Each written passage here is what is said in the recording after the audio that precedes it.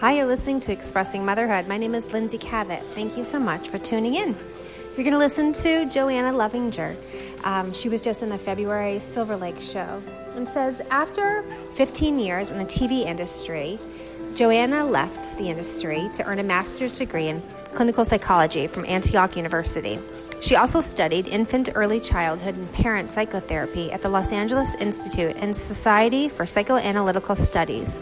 Joanna works with young children at Early Childhood Development Associates in Hollywood and has a private practice in the San Fernando Valley where she works with individuals and couples.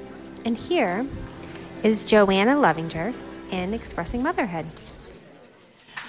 Our daughter Alice is 3. She is black and we are white, and we adopted her at birth. In the first few weeks after she came home with us from the hospital, my main objective was to keep her alive. And then later, when it became clear that she would not only survive infancy, but that she was actually quite hardy and enormous, I added a second priority. I would keep her relaxed enough that she could develop into the person she's supposed to be.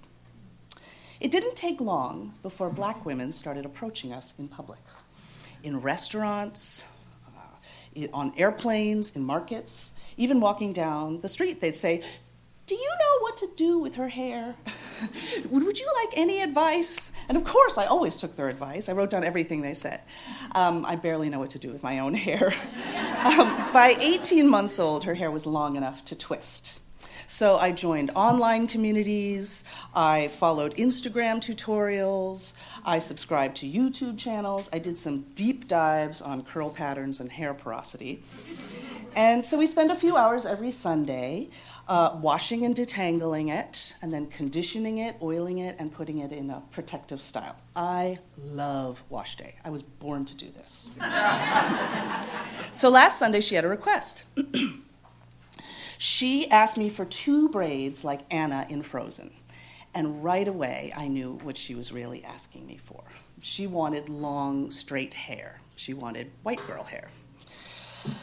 And I had researched how best to handle this. and I knew this would happen. And the truth is, I wish I handled it differently.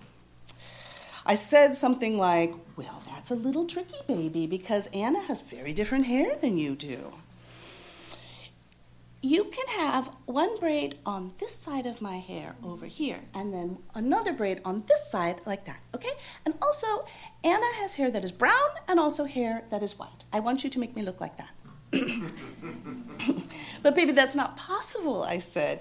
"Anna has straight hair, and you have curly, coily cotton candy hair." That's a book title. I thought about the hundreds of times I had read her that book. And another one called, "I Love My Hair." And the messages are that natural hair is versatile, natural hair is a lot of work, and there's no such thing as bad hair. I make sure that her toys and books have lots of kids that look like her. I make sure she has loving relationships with people whose hair look like hers. But I just looked down into her sweet, hopeful face and wondered if any of this had gotten through. This was the very first time my daughter ever requested a specific hairstyle, and she wanted to look like a Scandinavian princess. She couldn't understand what the problem was. So I said, "It's very difficult to make one kind of hair look like another. That would be like if Anna wanted curls like yours. I bet she'd dream of having curls like yours, but I just don't think that would be possible. Do you?" And she looked at me blankly. So I said, "I'll see what I can do." And then I covered her head in 2-strand rope twists. And then holding on to the twists as though they were clumps of hair, I braided 2 French braids, one on each side. I love the way the braids turned out. But unfortunately, they had no structural integrity and fell apart in less than 24 hours. But those braids were 2 lovingly crafted cop-outs, too. They were 2 missed opportunities to remind Alice of how many compliments she gets on her hair. And I didn't insist that she's extraordinarily beautiful, which she is. And I didn't tell her it crushes me a little bit that she would want to look like anyone else. Something told me not to discourage her from looking like Princess Anna of Arundel, at least not on that day. I felt like pushback from me might cause her to dig into her heels. So I tried my best to deliver on her request, and maybe when I did it, it seemed like I also thought that Princess Anna in Frozen had the most beautiful hair, too.